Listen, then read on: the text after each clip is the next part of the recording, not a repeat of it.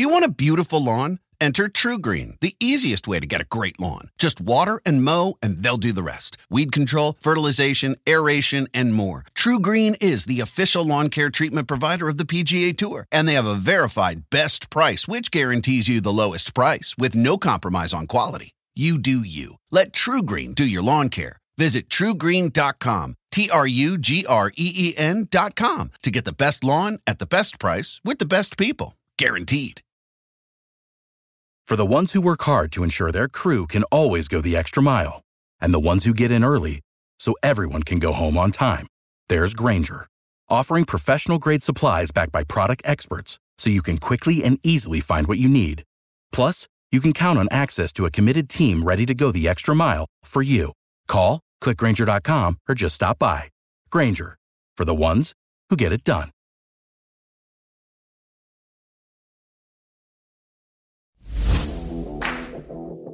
This is Center Court with Hall of Fame basketball player Ralph Sampson. Center Court is presented by the Winner's Circle Network in conjunction with the Sampson Family Foundation, striving to uplift, empower, and educate the communities we live in. Now here's Ralph and your host, Mac McDonald. It's Center Court with Ralph Sampson on the Winner's Circle Network, and a great day, Ralph. It's good to talk to you. A special guest today, which I can't wait to talk to you about. The one, the only, the Marvel, Dick Vitale. He's a brand within his own self, right back. And I don't know how that happened, but, he was there at the right time. He's 80 years old now and still going. And it's amazing to see his journey from even when ESPN and all this stuff started and tell the stories. So this should be a great, great interview. But, he's going to be hyped up. He's going to be Dick Vitale. And I can't wait to interview him. Yeah, awesome, baby. What do you remember about the first time you met him? Well, again, back then ESPN was, late 70s, early 80s. ESPN was just starting. And he was kind of a quirky guy back then, right? Like, okay, who's this dude up here talking about basketball, screaming and hollering? Nobody wants to hear that, right? Game after game or whatever. And then it just kind of started to stick, and he was entertaining more than just the game. You can commentate, the game and do analysis, do the color, but he was color extraordinaire, right? He started to go in more in depth with his stick. He started to understand what he understood the game. We started to understand the players off the court and build those relationships that last for a lifetime. Do you remember the first time maybe there was a sit down? He wasn't the guy that ESPN was saying, hey, go sit down, do an interview, not like Jay Billis, not like, 94 feet with Billis and all that. But did you have a sit down with him at any point in your career? I don't recall one early in the career as far as in college, thinking about, the Doug Elgins of the world and Coach Allen. Probably wouldn't let Dick Vitale sit down with us at that point in time because we were not that type of school and university at that point in time. But again, ESPN was just starting. They was focused on more of the Big East instead of the ACC. ACC, we had, ABC Game of the Week and blah, blah, blah. So we were already locked into our own network, in the ACC network at that point in time. But Dick was all ESPN and doing his game, the NBA games, et cetera, et cetera. So, he came from coaching high school, college, NBA, from that track, and then his ESPN to commentating. And as I'm sure will tell some stories about his journey, but he didn't want to try commentating. He wanted to be a coach. Everybody wants to be a coach, do a thing. But he found his niche. He found out what he was good at, and he just exploded. Everybody around the world knows Dick Vitale when he talks. I don't care who it is, what area, what country, whatever. Everybody knows who he is. I'm sure he will tell the story of all the Carolina battles. And I remember it was the one down there. My first year with you, Virginia came back from 2 17-point deficits and beat UNC. And now we had one in Carmichael and Jordan's playing. And they come from 17 down. Jordan on a steal. I'll never forget the slam. It was a complete turnaround. And Vitale was going crazy. And so he's anointing Michael Jordan. And he goes, who's this Ralph Sampson guy or whatever it was? And then you had a chance to kind of get back at Dick because he came to Charlottesville not too much after that, right? Yeah. So, it was iconic game when we were playing, okay, and got down, and Michael was just, getting started basically in his, world of UNC. And, defensively had a great defensive stop on one of our guards stole the ball and went down, made one of his soon now we know iconic dunks. So, Dick Vitale and the Old Babies and other started the hype, but he didn't even understand what, at that point in time, Michael Jordan, who he was and what he would be, right? Right. So, me being playing player of the year, whatever. So he had to come back to our court. So, it made me more motivated at home in University Hall to play against UNC again, Michael Jordan and Dick Vitale there, and say, okay, let me just quiet this noise that you got on the sideline. You see Dick in the press area, right? Or yes. the players area as you're walking out. And you said something to Coach Vitale, right? I know we had to, just have to stand up. Like, hey, you said certain things about me and Sure. Michael Jordan and this, that, and other. So he walks by and says something. So I want him to make sure he knew that I knew what he said. Oh, that's because awesome. It's just something, something like that. Back in the day, Mike, Vitale and Michael Jordan, this, that, and other. Mac, people would use stuff like that on the bulletin board to motivate the team and the player, whatever. I didn't need much to be motivated. Something like that was, extremely motivation for me to play at my best at that point in time. So I think even the night before, I used to, playing that day, as I can recall right now, I used to room with Lewis Collins, football player, and then I had one of the managers room with me as well. And I would, before those type of games, I would rearrange my furniture in my place I lived.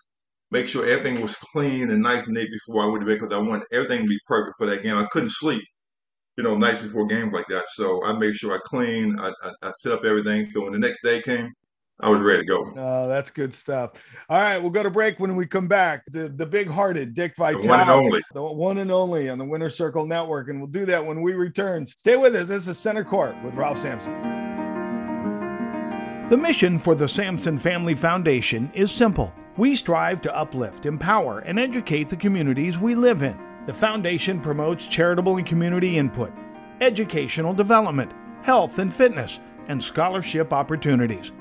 The Sampson Family Foundation's initiatives focus on patients with cancer, educational scholarship programs, and give students guidance in science, technology, engineering, and mathematics. The Sampson Family Foundation encourages limitless possibilities. Your financial support is tax deductible. To learn more, call 540-615-5097. The website is samsonfamilyfoundation.org. Uplift, empower, educate. It takes teamwork to make the dream work.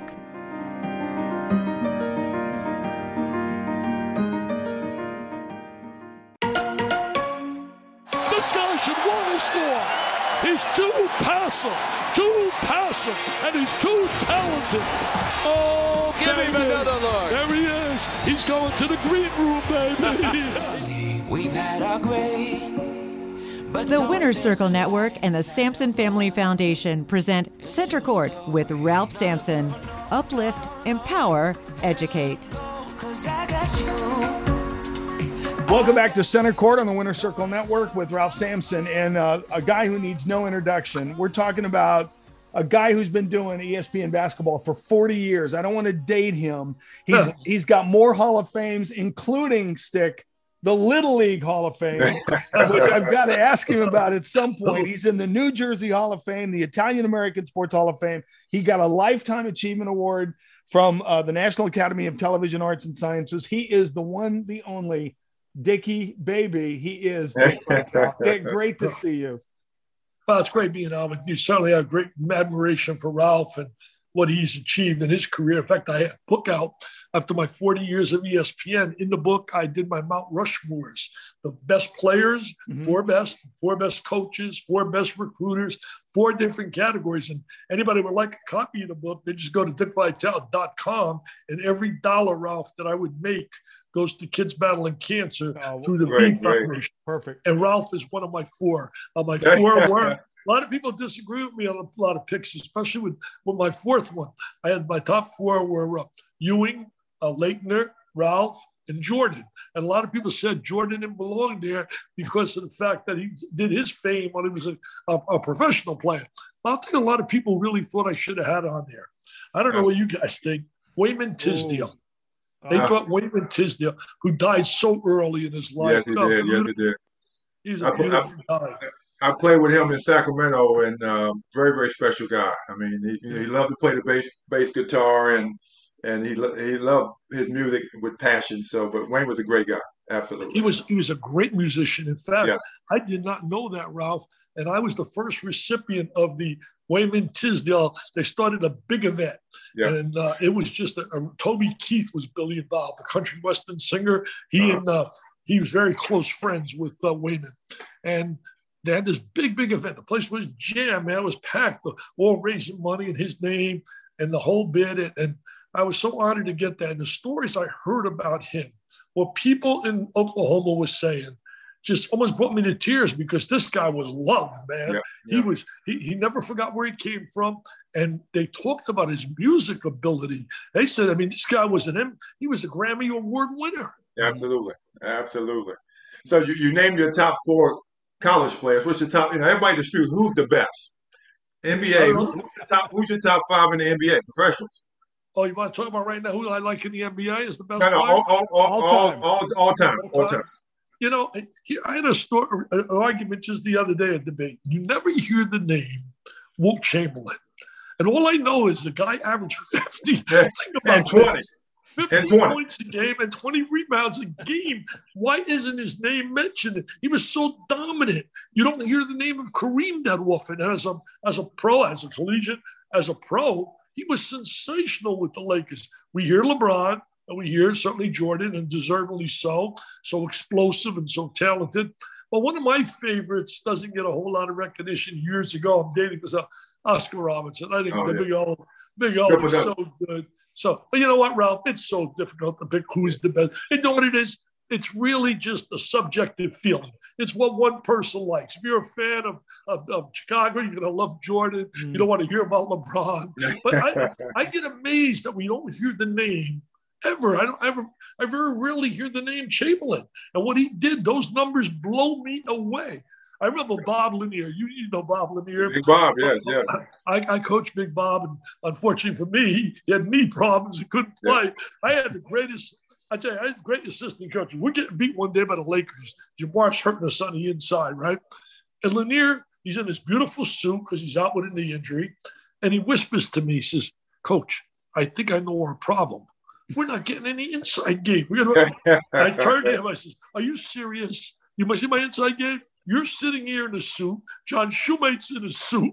I said, that's my inside game. We were talking about your very first game, and you talk about college players who get overlooked probably. Your first game, I know you know this, was in 1979, December 5th, DePaul, Wisconsin, and one Mark Aguirre. That was a magical team, wasn't it? They were a terrific team, and I was just honored to do that game. Also featured a coach in Wisconsin who died very early. One of the first African-American coaches in the Big Ten, Bill Cofield. Remember that name at all? Yes, I do. Yeah. And his son, the start player was Wesley Matthews on that team. His son right now plays for the Lakers. Plays for the Lakers. But Bill was a great guy, and certainly that DePaul team was special. That was my first game, man. That's a great story about that game. Yeah. I didn't know nothing about TV. I know nothing. In fact, I didn't want to do it. When they called me up, I got fired by the Pistons. Certain days in your life you remember. I got fired by the Pistons on November 8th, 1979. I'm as depressed as can be. I'm in my 30s. My career's exploded. Winning 2 high school state championships. I go to the University of Rutgers. We recruit the greatest recruiting class they ever had. A lot of people don't know this. 1977, you named the Final Four. You named the Final Four. You had Indiana with the shy coach, Mr. Knight. You had also UCLA. You had Michigan. And it was Rutgers. They were 32-0. All those kids we recruited. So that led me to get a head coaching job at the University of Detroit. I go there, and we turn it around. We have first team to ever get in the tournament at Detroit. Terry Tyler, John Long, great kids. Great kids. Terry Durod. So we won 21 in a row. That year, in February, we beat the national championship team that won it all. In March, we beat Marquette in Milwaukee. That's how good we were. We won 21 in a row. And we had a hell of a team. So now I leave. I get offered the Pistons job. And I should have probably never taken it because I was cut off college. No, Ralph, we all think that we could come there and we could change everything, that they've been losing for years. They've been having problems for years, firing coaches. You always feel, oh, I could change that. We could win. Well, you find out you can't. And I remember complaining. My wife told me, you can't complain to the owner like you do about you can't win. I would say to him, I said, Mr. Davidson, and he was a great guy. You think I can't beat the Lake? I could coach till I'm blue in the face. We're not beating Kareem. I can't beat Dr. J in Philadelphia. I can coach till I'm blue in the face. And I go on and on with different teams. So I need players, man. He'd say, Dick, you're your biggest enemy. We know it's going to take 5 years. I said, I can't take 5 years to get pounded like this. Crazy. Well, he finally fired me. Turned out to be the best thing of my life. So I went to TV right now, and I got the best record in all of sports. I've not lost a game. I haven't lost a game in 40 years. What was the transition like, though, Dick? Did you feel you had a lot to learn being in that chair? Wow. Mac, I was absolutely lost at first. Okay, here's the first thing. They signed me this game. I haven't been out of my house in age. I told them no when they first called me. I'm going to go back coaching in college. And my wife said to me, you know, all you're doing is sitting around the house feeling sorry for yourself. I was so desperate, so depressed. So lucky for me, they called me back. They called me back the second time, 10 days later, and said, look, our first game on ESPN is December 5. We want you to do the game. And the guy that called me used to be the head of NBC. And we're not on TV often when I was at the University of Detroit, but our game against Michigan in the NCAA Sweet 16, they decided to televise because Michigan wouldn't play us during the year. I beat them my first year when I was a coach there, and they dropped us. So here it is, David versus Goliath. They got the big budget. So TV got involved. So NBC decided to televise the game. I'm at practice at Lexington. I'm telling you, Ralph and Mac, I was like a little kid. I'm probably 31, 32 years old. I look in the crowd watching practice. I see John Wooden. I see Kurt Gowdy, one of the most famous announcers in Super Bowls. I'm saying, what the hell? So all of a sudden, this guy comes up to me and says, Dick, after practice, Coach Wooden and Mr. Gowdy want to talk to you. They're going to do your game tomorrow night. Oh, my God. So I called didn't know how this would change my life.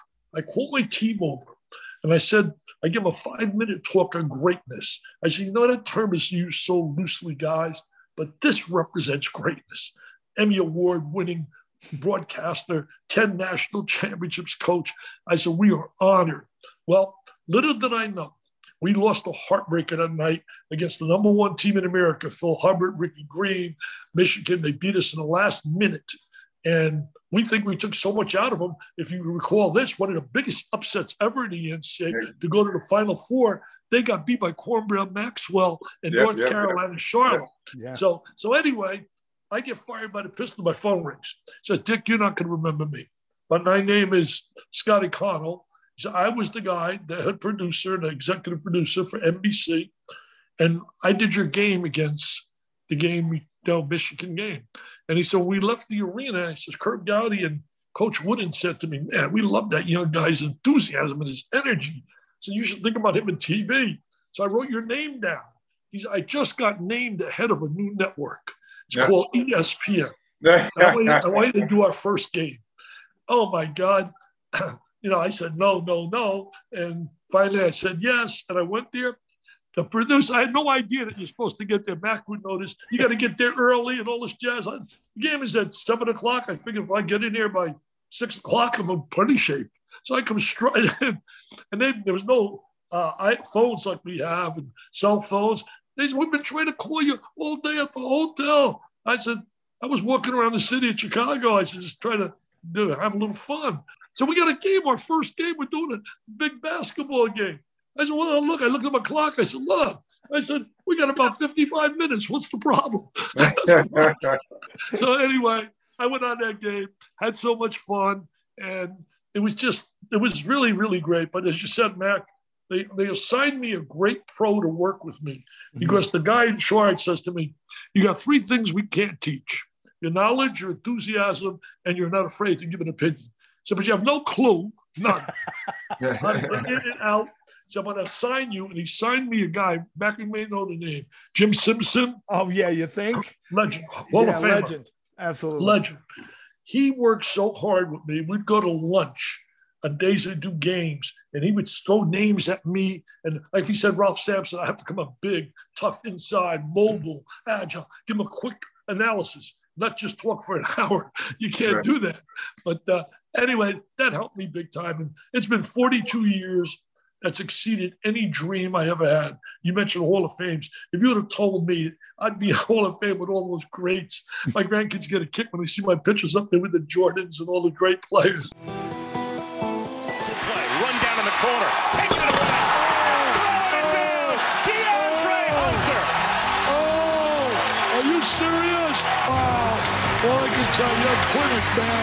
I'm clinic. Look at that jam. Incredible, Mr. Hunter, making like a little Michael Jordan on that baseline. You're listening to Center Court with Hall of Famer Ralph Sampson. Center Court is presented by the Winner's Circle Network and the Sampson Family Foundation.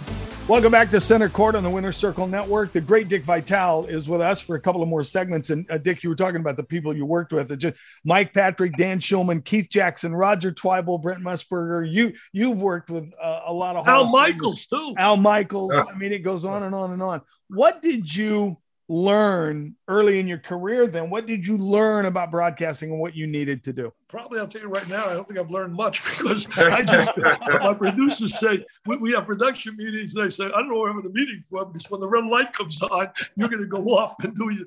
Nah, what I've learned is to respect the play-by-play guys. I've never looked at myself, Mac and Ralph, as a broadcaster. I really never did. I look at myself as a former jock who came out of the locker room and somebody gave me a microphone, talk about the game I love. I get amazed. You mention those guys' names. I get amazed watching how they get in and out for commercials. People in their ears talking to them every moment about this, about do that. And it's just an amazing trait that they possess. And I admire all of them. I really do. I think that's a tough job, man. And then, me, I basically tell you why a team's winning, why they're not winning, and what's going on, and have a lot of fun doing it. I think one of the biggest problems I see, I was told this, Mac, by the boss who hired me, Scotty Connell, God bless him up in heaven, gave me that chance. When I did my first couple of games, he said to me, I want you to listen to me. He said, I know you're thinking about going to college. Don't. He said, you're going to make an incredible living doing this. And I said, wow, what makes you think that? He said, you connect. He said, whether people agree with you or disagree, to go into the water cooler and I'm saying, did you hear what Dick Vitale said yesterday? And I didn't know what that meant until I went to the first Final Four, 1983, the year Jimmy won it all. I went there. I'm getting people besieging me for autographs. What's this? He says to me, the boss, this is what I was telling you. But he told me something, Mac, that I don't think a lot of guys listen to. And I did. I'm being honest with you. He told me two things you want to do. You want to educate and you want to entertain. He said, too many guys come out of the locker room as coaches or players and they want to play to their peers. And they get overly technical about the game and what they're speaking. 90% of people don't know what they're talking about, have no clue. So try to make it simple. And I've tried to adopt to that. And I feel I've done that throughout my career, is try not to. I know when I watch sometimes baseball game, every pitch is dissected. I love baseball, but every pitch, the angle on this thing. People like my mother and father who are uneducated people, beautiful people, just love sports, had a doctorate of love. My father would be sleeping after the first inning. Football. Every play in football, replay, this angle, this block. I mean, come on, man. Talk to me in terms that we're having fun. This is television's entertainment. It's not just sitting there X and O people to death. I mean, I could X and O with a lot of people, but the bottom line, I try to keep it simple. When did Dick Vitale, the first game, second game, you learned all that stuff, right? But everybody in the world knows Dick Vitale. So what makes you still Dick Vitale today, and what made you do that? Ralph, I think really one of my keys been the fact that I've been so enthusiastic about what I've done. I probably get every day whenever I go out for dinner or go to lunch, people go, where do you get that energy? I mean, guys said to me, just the other day, said to me, you're 81 years old, said your energy coming through that TV. I think I learned that really as a kid growing up. A lot of people don't know this. I lost my eye as a kid. I'm blind in my left eye through an accident that I had. And my mother and father, I mentioned them earlier, I'd give anything for them to see the home I live in, the people I've met, the places I go. My mother and father had a fifth grade education. My dad worked. I haven't worked a day in my life. I've been stealing money, man. Talking about a game I love. My father took me my junior year in high school because I was going to be like all my friends, my buddies, go drop out of school, high school, graduate high school. That's the end. Nobody went to college in that era, my era, when I was there. And he'd say to me all the time and say, Richie, he never was like, Richie, don't do what I'm doing, Richie. You got a brain on your head. You got to go to school, Richie. And he took me as a junior in the summer to help him at work. My job was to run the coats from the people that sold the coats, run them to him, and he pressed the coats in a hot factory, press them. And he got paid by piecework. So the more coats he pressed, the more money he made. And he just pressed. I watch it. Then he would come home, Ralph. We'd have dinner. I learned more at my dinner table than any class I ever took. I learned about love. I learned about diversity. I learned about family. I learned about caring about one another. And my father would, after dinner, put a security guard uniform on and go walk the mall from like 7 to 12 every day. That was his life. That was his life. But they taught me. My mother used to always say to me, and I was really down when I lost my eye. And I got about 12, 13.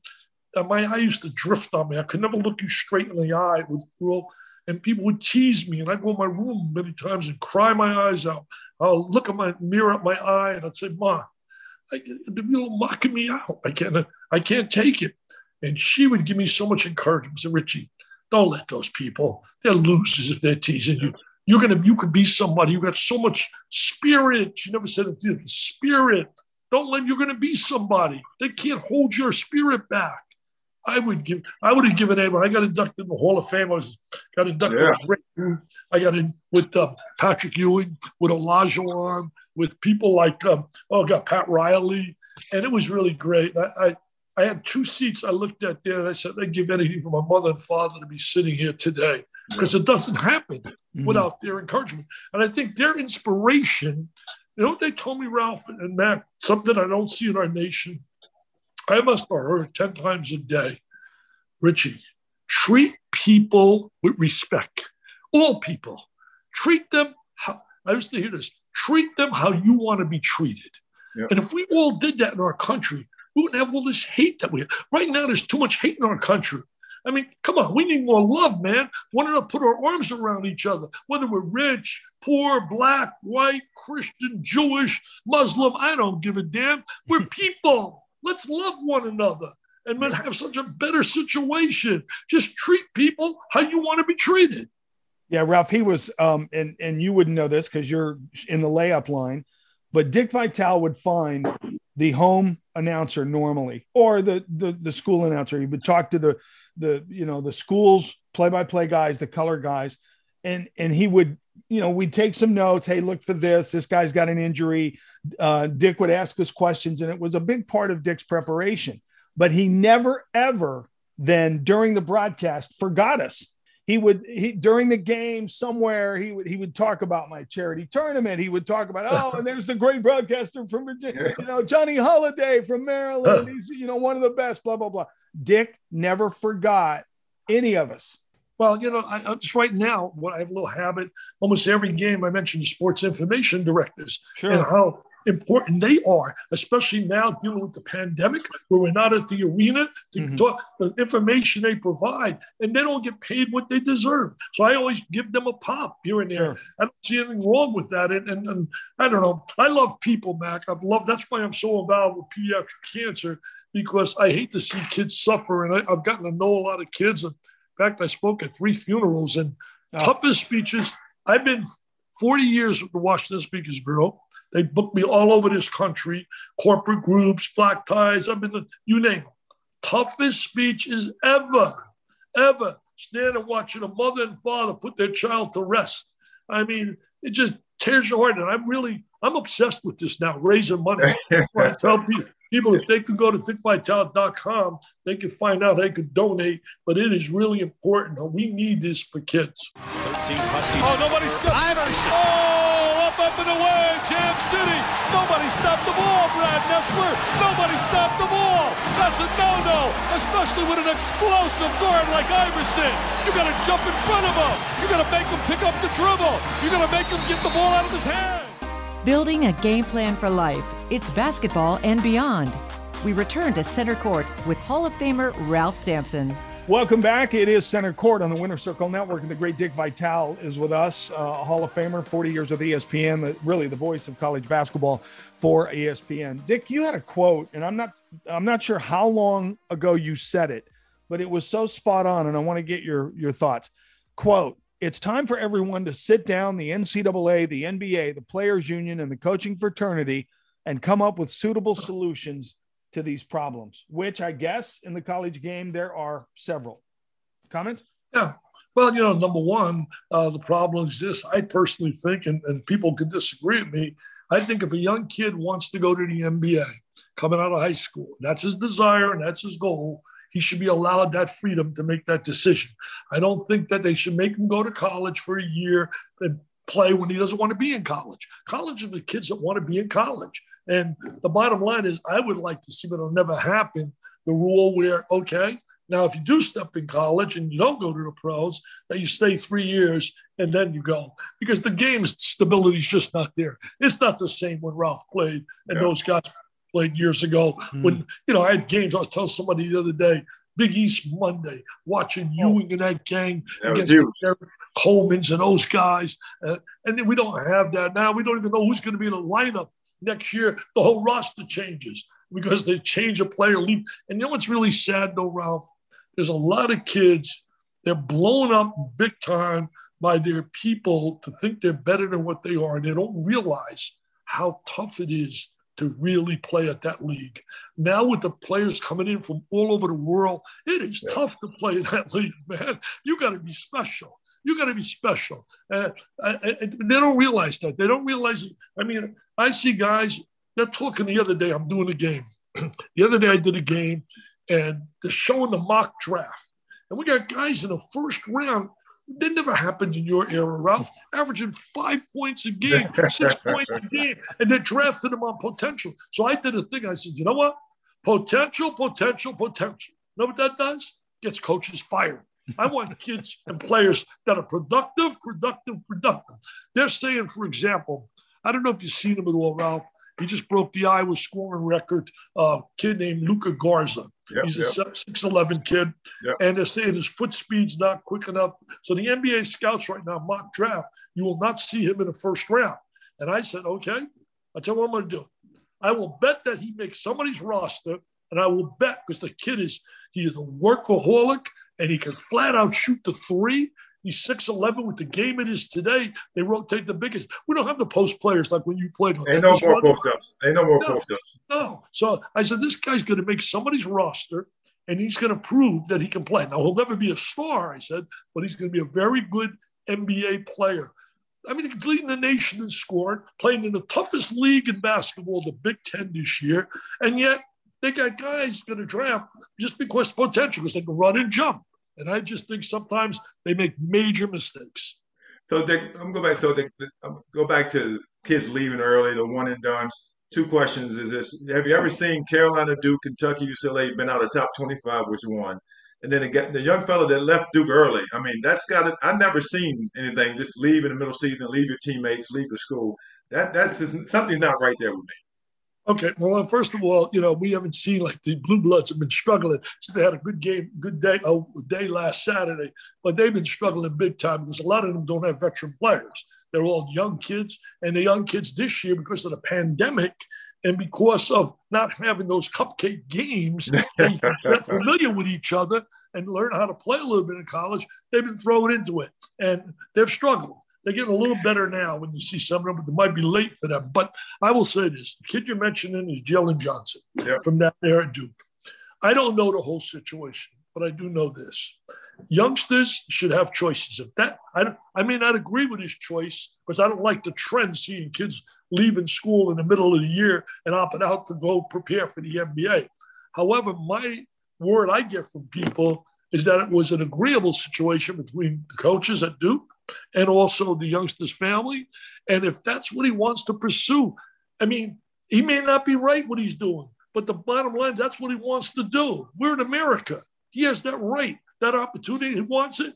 Let him go. Bottom line is Duke's going to start basketball whether he goes or not. Somebody's going to take his place, yes. You know, everybody's different. I'll tell you what really bothered me one year. And I happen to admire the guy as a player. You know him, Scottie Pippen.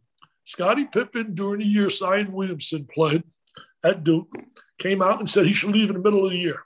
He should leave right now. Why take a chance getting hurt? And Zion came out and said, there's no way I'm leaving. You think I'm not going to play basketball if I leave Duke? I'm going to be on a playground. I'm going to be working out. Why would I want to do that over playing and getting great visibility and exposure and play, you know, on national TV on a regular basis? And I admired the kid for that. I really did. I thought Scottie was off target talking about that because really to advise kids to leave, that's being selfish too. Don't you make a commitment with your teammates? Don't you make a commitment that you sweat together and you're busting your gut together? And then all of a sudden, maybe I'm thinking just me. But a lot of times it's not the kids. It's outside sources that are filling their minds up what you can't believe. So those outside sources only want money. So do you think kids should be paid in college? Yeah, one of the things that's going to really be a nightmare is going to be they're going to allow kids starting next year to transfer without sitting out. So this year, they didn't have that rule, and we had over 1,000 kids transfer. Right. When they have that rule, there'll be 2,000 to 3,000 kids are going to transfer because as soon as they don't play or get the shots they want, or somebody's filling their head up and, hey, you come with us. You know, they get the word out real quickly through some sources. You come with us, man. You'll be the star here. And the kids are going to light up. They don't have to sit out. I think that rule is terrible. The other thing is this, you asked me a question. I do feel that players should be somehow, some way. I mean, you're bringing in, man, loads of dollars to a school, and somehow, some way, the NCAA has to work it out where these kids also benefit somehow. They keep talking about they're going to allow them to do something. I'll believe it when I see it. There's a lot of chatter, a lot of talk, but I haven't seen it. So I don't know how you're going to supervise that. How are you going to supervise? Yeah, I mean, personally, I look back. I used to speak on it as well. So it says student athlete in the NCAA book. Student athlete, student first. So I should be able to be a regular student, right? And I should be able to get a summer job. If the school wants to pay me my minimum wage for the same amount of hours a student can make. So give me something. You don't have to give me but I get scholarship money. I get that as well. So that's perfect. But give me something so that I don't have to worry about all the stuff that's going on today. Well, one thing, Ralph, you earned that scholarship. When they say give you a scholarship, they're not giving you anything for nothing. The hours that an athlete puts in, where the other student can go out and get a job and do things, is a whole different world. And also this, I'll say this. Let's say right now, Ralph Sampson was forget about basketball. You are a great singer. I mean, you're in Virginia as a student, but you wanted that weekend, you're going to put on a concert somewhere. Let's say Taylor Swift or somebody big. I don't know, Lionel Richie when he was younger. Let's say they were in school and they wanted to go out and do concerts. There's nothing to stop them. They can go out and make all the money they want. Right. So why should an athlete be able to, if they have some kind of a stipulation of how much one can get. But if Ralph Sampson can make appearances and people want to pay him, corporations, for those appearances, why not? I have no problem with that. And it's for those that have earned it. You've earned it. I mean, I think that things have changed, man. Remember this. They never paid players in the Olympics. And finally got away from that. They pay players. We need an executive body or an executive voice for college basketball within the NCAA, right? Yeah, I've written this, I don't know how many times in various books I have. I've written it years ago, how we don't have anybody representing college basketball who could be out there talking about the issues that are taking place, what has to be done. I'm telling you now, you mark my words, that this chaos that's going to exist, because just think about this, Mac and Ralph. A kid that's a 6th man, 7th man, 8th man, 9th man at one of the elite schools. You don't think other schools are going to fill their heads? Man, you're sitting a pine over there, come with us. You're starting, man. You're starting. The kids are going to be leaving like you can't believe. I think it's going to, sometimes too in life, and I think we don't realize this, you're hurting kids rather than helping kids. In life, sometimes you got tough times. Things aren't going well. So what do? You lace them up and you come. If you think you should play, earn it. I haven't met a coach yet that doesn't want to win. I haven't met a coach yet. And if you can prove you can play, he's going to play it. Tell me about the book again, and tell me about the nonprofit that you host, where everybody can donate and buy the book again. I know we talked about it earlier, but I want to emphasize that because I know, the Jimmy V thing actually is near and dear to my heart as well. Because from Wittenberg days in college and high school to losing to Coach V in the ACC tournament and the Western Conference of the NCAA, so I got some ties in that as well. But you also as well. So I'll make sure that everybody knows how special to me you are with the event you host. So tell everybody where they can donate in the book again, please. Thanks a lot, Ralph. Certainly the book, all my merchandise, if they go to dickvitale.com, you'll see books, hats, basketballs, anything that I sell now, anything, all my profits goes directly to the V Foundation for kids battling cancer. We just sent a big check, my wife and I, so we're really excited that we've been able to help. So far, my gala has raised $37 million. Oh my goodness. I don't mean growth. I mean, that's $37 million in research, doing research right now in all different kinds of cancer. And I wish I could reach a lot more professional athletes because I think the bottom line they would give, because they realize they're all dads, they're all people involved with cousins, brothers, whatever.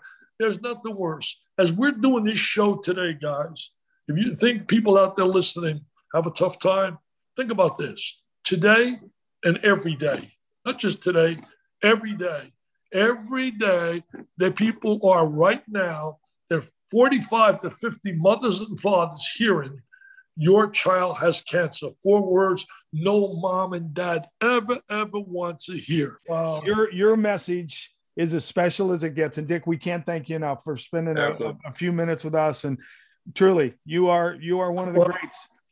No, rather than basketball, the only thing I ask you guys, please spread the word for people to go to dickvitale.com and see right there they can donate, whatever. I keep begging and pleading because only 4 cents, this is sad, 4 cents out of every dollar that's donated and funded goes for kids battling cancer out of every dollar. And now every dollar I raise, every dollar goes for kids battling cancer. That's awesome. And Ralph, I'm going to close with this because he is simply awesome, baby. So, thanks, Mac. Well, Ralph and I will close up shop when we come back in the Winner's Circle Network. To get into sportscasting, you need experience just to get your foot in the door. I can't tell you how many times in my career somebody will ask me, how do I get into your business? How do I become a sportscaster? The first thing I ask is, what have you done? Do you have any experience? And the answer is normally nothing yet. It's because they couldn't find a program that provided the real-world experience that you need to get started. So I set out to create a program designed for the next wave of sportscasting talent. And my partner was an obvious one. Full Sail University, great track record in entertainment and media, great alumni group, and the ability to evolve as the industry changes. We're offering a bachelor's degree that combines the professional expertise that my fellow sportscasters and I have built our careers on with the technologies shaping the world of sports. To succeed in this business, you have to be ready for what's next. But the core of great sportscasting I don't think will ever change, and this program brings it all together.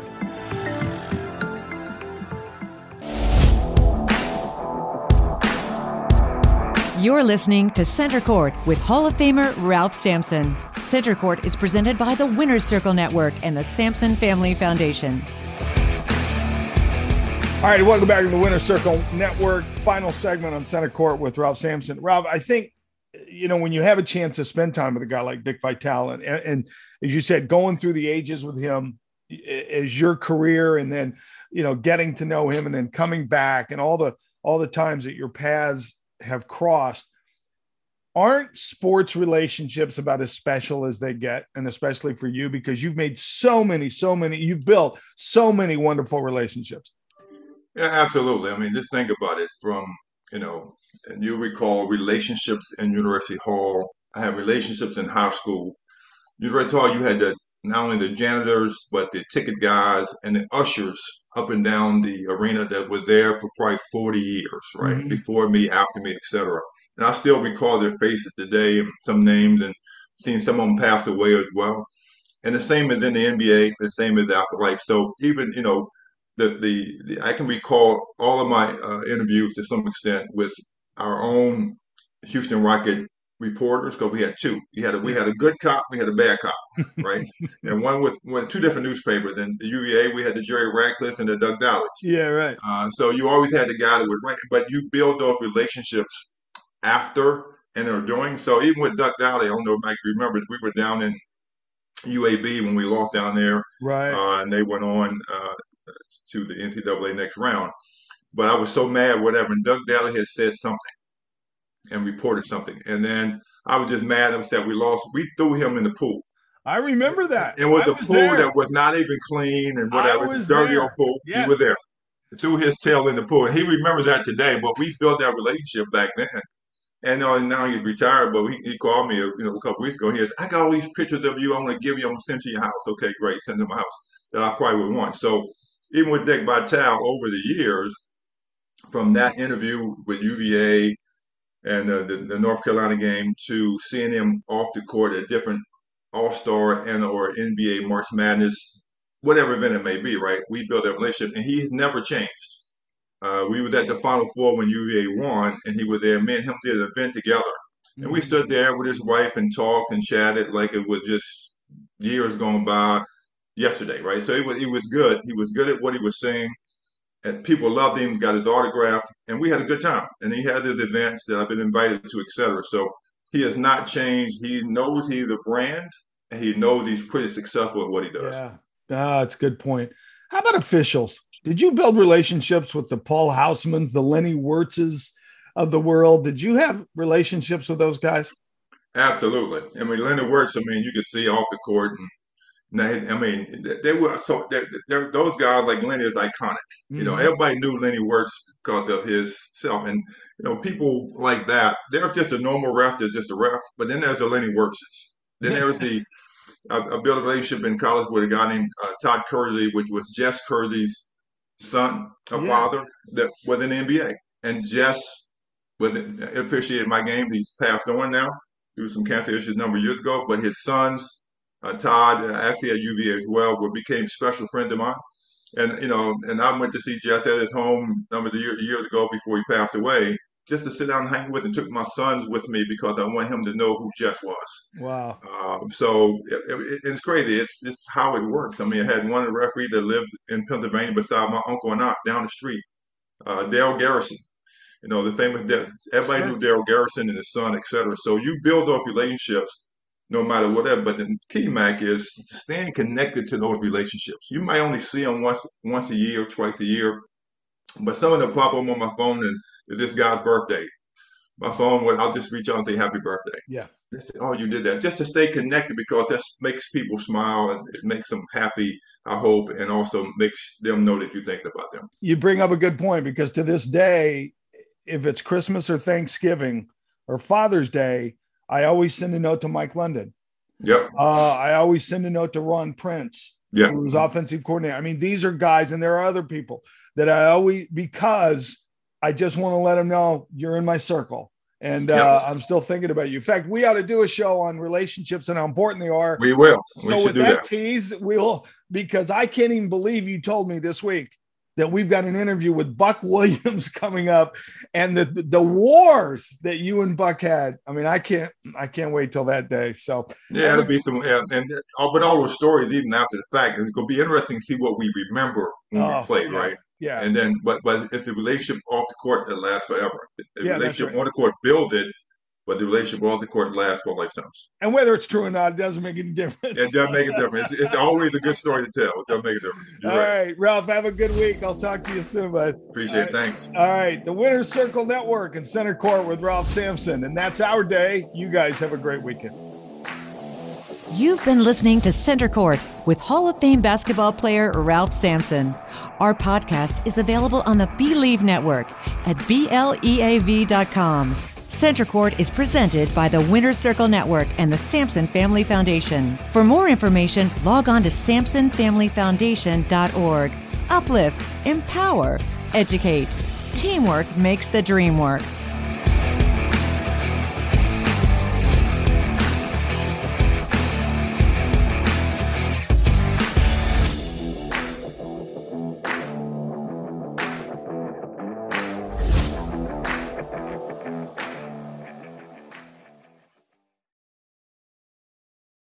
Without the ones like you, who work tirelessly to keep things running, everything would suddenly stop. Hospitals, factories, schools, and power plants, they all depend on you. No matter the weather, emergency, or time of day, you're the ones who get it done. At Grainger, we're here for you with professional-grade industrial supplies. Count on real-time product availability and fast delivery. Call, click Grainger.com, or just stop by. Grainger, for the ones who get it done.